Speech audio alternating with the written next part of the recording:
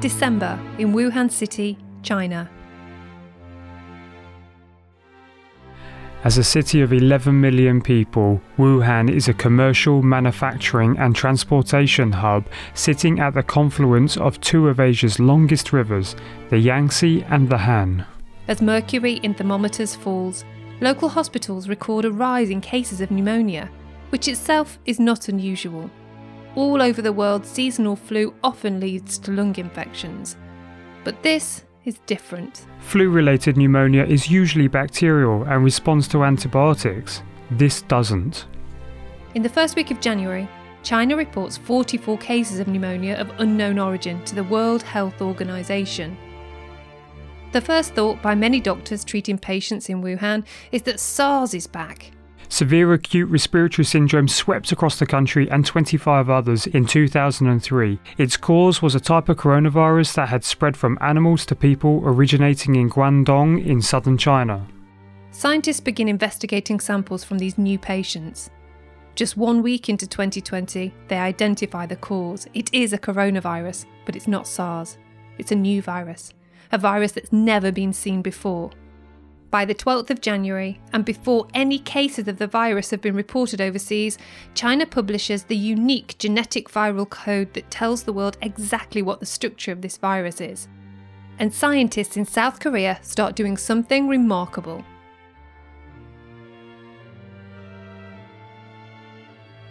Welcome to Engineering Matters. I'm Bernadette Ballantyne. And I'm John Young. In this episode, we're investigating the technology that's been used to slow the spread of COVID-19. As we created this podcast, some countries were still at the very start of their coronavirus infection curve, but others were already believed to be past the peak of new infections, and according to the World Health Organization, they have some important lessons to share. There is a moment at which you have to step forward and go after the virus. In order to do that, and we've seen examples in places like Singapore and Korea where governments haven't had to shut everything down. They've been able to make tactical decisions regarding schools, tactical decisions regarding movements, and been able to move forward without some of the draconian measures. This is Dr. Michael Ryan, Executive Director of the World Health Organization Health Emergencies Programme. The WHO gives daily briefings on the coronavirus pandemic and has urged world economies to look to the efforts of South Korea and Singapore. But they've only been able to do that because they have had another weapon, and the other weapon they've had is highly aggressive case finding, contact tracing, community surveillance, isolation of cases, quarantining of contacts, testing of contacts if they get sick. They've put together a comprehensive public health toolkit which they're able to match with their more society-wide measures like movement restrictions. And we're working extremely hard. Our Strategic and Technical Advisory Group for Infectious Hazards is working with us right now, looking at those strategies to move forward from where we are now. So what was so different about the way that South Korea tackled this new coronavirus? It actually began back in 2015 when South Korea was hit by Middle East respiratory syndrome and recorded the largest number of cases outside of the Middle East. The government was determined to learn from the outbreak, where 186 people contracted the virus and 38 died. Fast forward to January 2020 and South Korea acted fast with symptom screening at the airports for anyone who was travelling from Wuhan in China. At this point, coronavirus hadn't even been identified. But the high number of pneumonia patients reported to the WHO caused South Korea to take immediate action, and it began checking incoming travellers for symptoms such as high temperatures. Days later, China identified the cause of the pneumonia as a new kind of coronavirus, which has now become known as COVID-19. On the 12th of January, it published unique information about its structure, the virus's genetic code. Once again, South Korea acted fast. Biotech CEO Chen Yong-gyun directed microbiologists at his molecular diagnostics company Seegene to develop a test to detect the virus. It took them just 1 week, and other local biotech firms, Solgent, Cogene, they quickly did the same. Before there was even a single suspected case of COVID-19 reported in the country, South Korea was developing its test kits. And on the 20th of January, when China still only had 282 reported cases of COVID-19, the event that South Korea had been carefully planning for happened. A woman in her 30s arrived at Incheon International Airport from Wuhan in China, running a temperature, which turned out to be a symptom of COVID-19. The virus had arrived in South Korea. The patient was immediately quarantined in a designated isolation hospital, and every person that the passenger had come into contact with was traced. There were 44, either airport staff or fellow passengers. These people were then monitored for the next 14 days, with the local health services ready to isolate and test should any symptoms appear. A day later, and a second case arrived, also from Wuhan, but this time it was detected at Gimpo Airport using their thermal scanners. Once again, South Korea acted quickly, identifying 69 contacts, who it then monitored for the next 14 days. 2 weeks after the viral code was first published by China, South Korea had tested 116 people and found 4 to be positive. They were immediately isolated in one of the 29 hospitals that were ready to receive COVID-19 patients. Contacts of these people were tracked and notified. The places that these positive cases had visited were environmentally sterilised, and anyone symptomatic was tested. By the end of January, the biomolecular scientists had the test kits ready, and they were able to test up to 100,000 people per week. KCDC sent these tests to 18 hospitals around the country, with more being sent to private clinics in early February. But the aggressive response didn't stop at detection. The government carefully tracked every single case. Anyone testing positive would be immediately quarantined. Their prior movements were carefully traced. People that they made contact with were identified, and these people were asked to self-isolate for a 14-day monitoring period. As the number of cases grew, so did the data on who was affected, where they'd been, and where they were quarantined. The government pledged to be transparent and immediately began posting data on the number of people infected, where they were located, and their travel history, including sending text messages to people in the areas of high incidence. The Ministry of Interior and Safety then developed the Self-Quarantine Safety Protection app, which enabled people in quarantine to be in contact with their caseworkers, as well as tracking their location with GPS to make sure that they remained in isolation. This empowered people to take evasive action, and by mid-February, developers were using this government data to create mobile apps. Corona 100M, for example, alerted anyone who came within 100 metres of an infected person. It was downloaded 1 million times in the first 10 days of its launch on the 11th of February. Other apps, such as Corona Map and Corona Rita, swiftly followed, with user-friendly interfaces, giving yet more ways for people to avoid contagion. By the end of that month, 85,693 people throughout South Korea had been tested via the network of local hospitals and clinics. But despite these aggressive and effective measures, the numbers kept on rising. On the 29th of February, 909 people tested positive for COVID-19. It was the most in a single day and brought cases to 2,931. Fatality rates remained low. At this point, only 16 people had died from the virus. A rate of just 0.5%. South Korea's aggressive testing, contact tracing, isolation and avoidance measures certainly helped reduce the spread of the virus, but it couldn't be stopped. And as many other countries were about to discover, it was going to get much, much worse. By the end of March, over 410,000 people had been tested in South Korea, and just under 9,800 were positive. 162 people had died, a fatality rate of 1.7%. The 29th of February became a turning point, and by the end of March, this peak of 909 new infections had fallen to around 100 new cases per day. South Korea, like China, was past the initial infection peak. Sadly, this is not yet true for most of the rest of the world, where the number of cases of COVID-19 has also exploded. The WHO has urged governments to test. Some, like Germany, did immediately. Others, like the UK and the US, didn't, although testing is certainly increasing. In the UK, only people with symptoms severe enough to be hospitalised are tested for COVID-19, meaning that only the most serious cases are confirmed. Fatality rates are therefore much higher than countries like Germany, who test everyone with symptoms. Of course, there are other indicators that affect this, including the quality of healthcare, availability of essential equipment, and the age of the people infected. At the end of March in the UK, just over 25,000 people had tested positive for coronavirus, and just under 1,800 had died.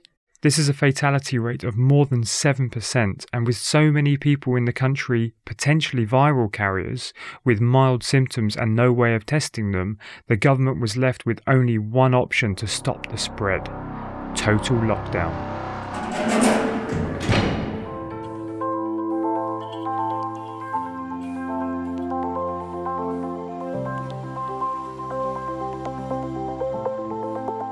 So would an app that enabled us to track people affected, make sure they were observing strict quarantine rules, and allow people to avoid anyone with the virus have helped?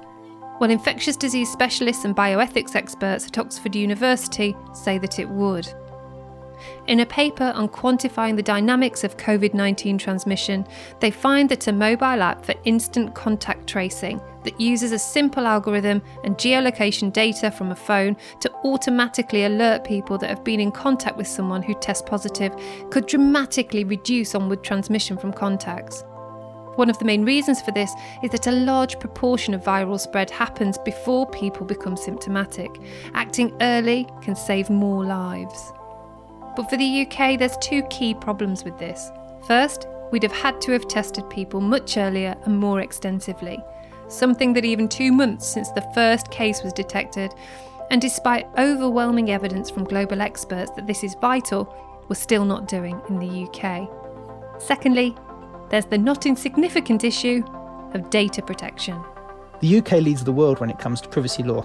Ben Travers is head of intellectual property and IT at law firm Stevens Scone.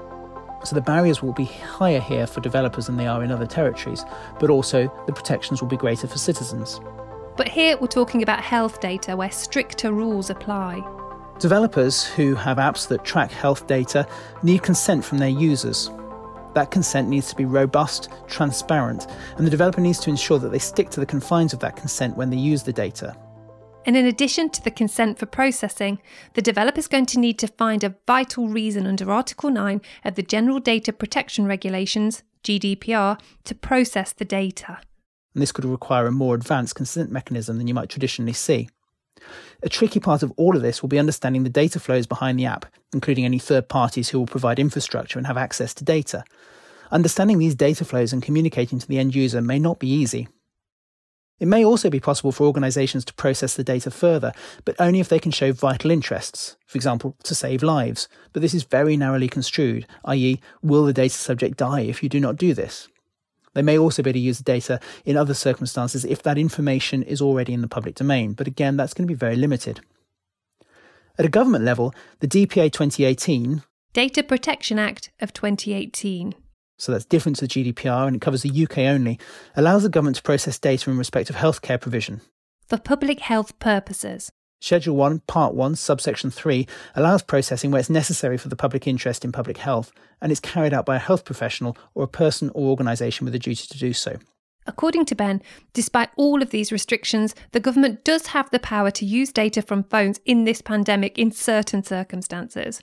He says that there's a clear trust issue and bigger social ethics piece here, and the government will only deal with developers who are absolutely on top of their compliance.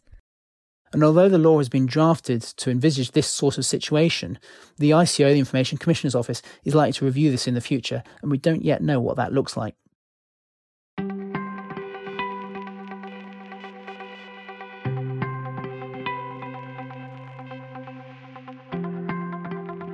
The COVID Symptom Tracker app is the first opt-in health monitoring app in the UK to be launched to track COVID-19. Since the team shared it on the 24th of March, 1.8 million people have reported their symptoms in just 1 week. We spoke to the developer that created it. In normal times, we would do things very differently, but these were not normal times. This is Julien Levine-Ducadet, Vice President of Engineering at Zoe. Zoe is an healthcare startup. We work in the nutrition field, and basically what we're trying to do is we're trying to predict how people will respond to food. So basically we spent the last 2 years doing a lot of research about that stuff, and especially run medical study to find out when people eat certain things, what would be their blood response in terms of blood sugar, blood fat, and that kind of things. So how did a healthcare startup end up creating the UK's first coronavirus app? Well, it all began with twins. identical twins. So on the 19th of March, basically, we started having conversation with people from King's College London. So one of our co-founder, Tim Spector, is actually the director of something called Twins UK, which is the UK's largest adult twin registry, and it's the most clinically detailed in the world. It was initially set up by Tim, who's a professor of genetic epidemiology, in 1992 to investigate the incidence of osteoporosis and other rheumatological diseases in identical twins. But this has expanded to cover a range of complex diseases and conditions, and there's now over 15,000 identical and non-identical twins on the database. So obviously with COVID-19, everybody's concerned, and they thought that they could do something with the twins and find some correlation that nobody else in the world could. So Tim got back to us and say, well, could you do this thing for us? Could you build an app basically to get twins to report on symptoms? And basically we ended up deciding that, we should give it a try, see if we can help Twins UK collect the data they need for that research. There was no time to waste. So, in normal times, we would do things very differently, and I would have taken us like maybe 2 weeks or something like that. I don't know. But these were not normal times. So it was really, let's build something as quickly as possible, because COVID-19 is now. So it's not in 2 weeks, it's not in 2 months. So can we ship something as quickly as possible? So I wrote some of that code, even though I'm not a mobile engineer, for example. We just whoever wanted to contribute, we were like, yes, do come and join and help. Julian quickly got together anyone in the company with expertise that could help and held a hackathon. 2 working on the mobile app, 2 working on the back end, 1 UX designer, and 1 person kind of looking at all the legal implication. And we just get started, and basically we just crack code and everything for the next kind of 36 hours. Hour after hour, the team worked on coding, hosting, talking to medical experts at King's College. Thursday turned into Friday. Sleep became a distant memory. It was intense. And then they cracked it. Quite late, around midnight, we've got a first version that is good enough to submit to the Google Play Store and the Apple Store. Then they had to wait and see if it would be accepted. For good reasons, they're monitoring quite closely everything COVID-19 related, and they just don't want any app that would be illegitimate. In our case, thankfully, this is all backed by proper research done at Twins, funded by real people and universities. So we actually get all the paperwork done during the weekend, and towards Monday, they actually accept our submission. It was becoming increasingly clear that tracking symptoms of COVID-19 could generate data that wasn't just interesting for twins. It could be useful for dealing with the pandemic now and in the future. Within days of launching it, 1 million people have voluntarily reported their symptoms. And it increased every day. So every day you would go back to the app and say, today I feel well, or I don't feel well. If I don't feel well, these are the symptoms I have. And I went to the hospital, or I'm just at home, and etc. And before reporting all your symptoms, we ask you quite a lot of questions about your general medical history and conditions, like, do you have cancer? Do you take certain medicine? What is your age? What's your weight? Or height? All those kind of information. So all those information basically would ask once, and then the symptoms, if you come back on day-by-day basis, you can keep reporting them. So as a user, it doesn't give you anything. Like right now, to be clear, this is only, what we call citizen science. So you help the research, but there is no immediate feedback beyond that. There is nothing you can learn right now from the app. However, the scientists working with us are already kind of making, significant headways towards understanding better, COVID and the spread and all those kind of things. The scientists are at King's College London and Guy's and St Thomas's hospitals in London, along with data scientists at Zoe, and they're gaining a better understanding of symptoms of COVID-19, how fast it's spreading, and any high-risk areas in the UK. This data is then stored on a cloud-based system, which is essential from a capacity perspective. The first reason is that if you were hosting that on your own servers, you would probably be a bit limited in terms of scalability and how many new users you can receive, because you would need to literally plug hardware, or at least get a company to do that for you. Whereas the cloud lets you scale without all that hassle, basically. Plus, the level of security on the cloud is higher. Because basically you delegate that to a company such as Google or Amazon that are very, very good at managing those servers, as keeping them up to date and making sure there's not big security hole. Whereas if you had your own servers, suddenly you would be responsible for all of that, and that's make it a lot harder. And data is proving to be crucial in fighting COVID-19. So collecting this data is important because, as I said before, it became clear to doctors and researchers that they actually did not understand that much about COVID-19, even though it started now, a couple of months ago. The first UK case was reported on the 31st of January. So especially the symptoms that that we thought were the main symptoms for COVID might actually not be the most important one. So it sounds like a lot more people are asymptomatic. It sounds like, for example, possibly loss of smell or taste is actually one of the most developed symptoms.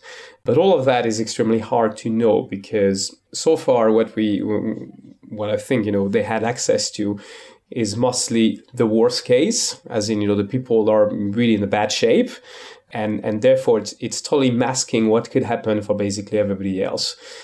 So that's why they're really interested in getting a data set that is a lot bigger about how people are feeling overall, to trying to find new correlations. So that's why that data matters. But before this could become a data collection tool, it was a software engineering project.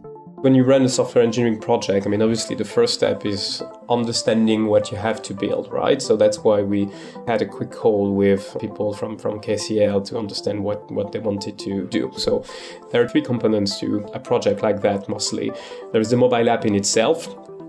And for it, what was extremely important was to use some kind of technology that lets you have one code base both for Android and iOS, just to halve the work. Otherwise, you have to do two totally different projects, which takes more time.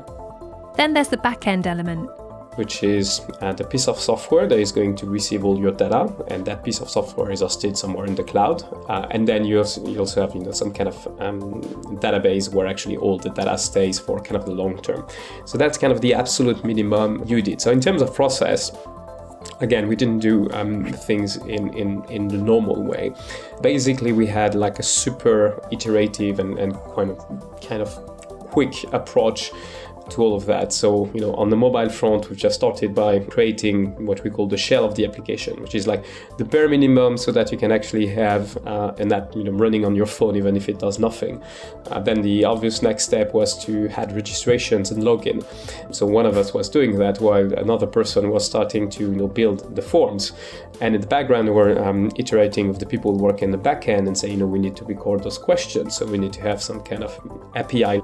Application programming interface layer that we can talk to, so that we can send those questions back to you. And basically, as time was passing over the day, we're just keeping adding new questions, getting feedback from the people working on the project on what else needed to evolve. As Julien and his team worked, so did the coronavirus, which was replicating faster and faster. I had literally no idea what was happening in the world. Like, I didn't watch any news. I was nothing. It was like all of us were working 18 hours a day on various improvements. Like, it's really, really unique in many ways to go from, an ID on Thursday to, Wednesday next week. You've got more than 1 million people using a piece of software that implements that ID. The app was launched on the 24th of March, and a week later there were 1.8 million users. We are proud, and I think what's interesting is not really the number of people that are using the app. Sure, that's a big number, and in some ways I think that's probably unique in the at least for UK, in the sense I don't think there's that many mobile app that went from literally 0 user to 1.8 million in the span of less than a week, and we did 1 million basically in 36 hours. So that's quite unique, and we can be proud of that. But fundamentally, that's not what matters. What matters is, do the researcher have useful data and can make interesting discoveries.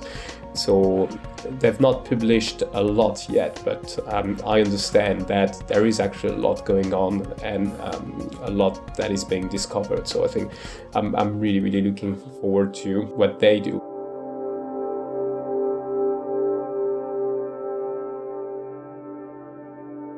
That this can be done so quickly, leading to important and useful information, is something that the government has started to act on.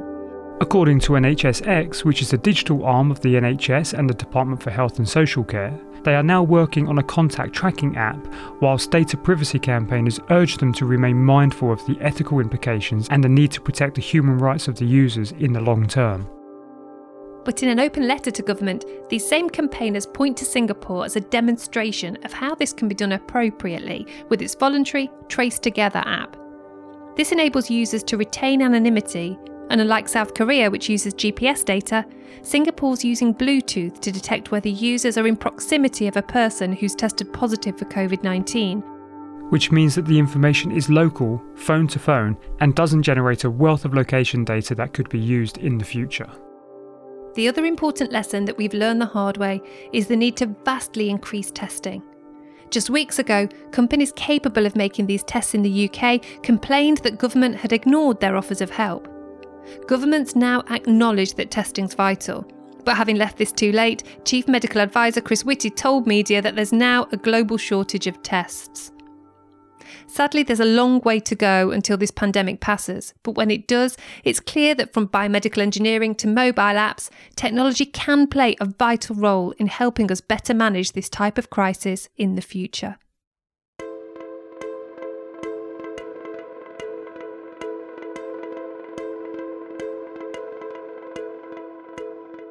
Engineering Matters is a production of Reby Media, produced by Bernadette Ballantyne and John Young, edited by Ross McPherson. Executive producer is Rory Harris, and special thanks to Julien Levine Ducadet of Zoe and Ben Travers from Stevens Scone. Engineering Matters can be found on all podcast apps and on our website, engineeringmatters.reby.media. Follow us on Twitter @EngineerMatters. We'll be back after Easter with more.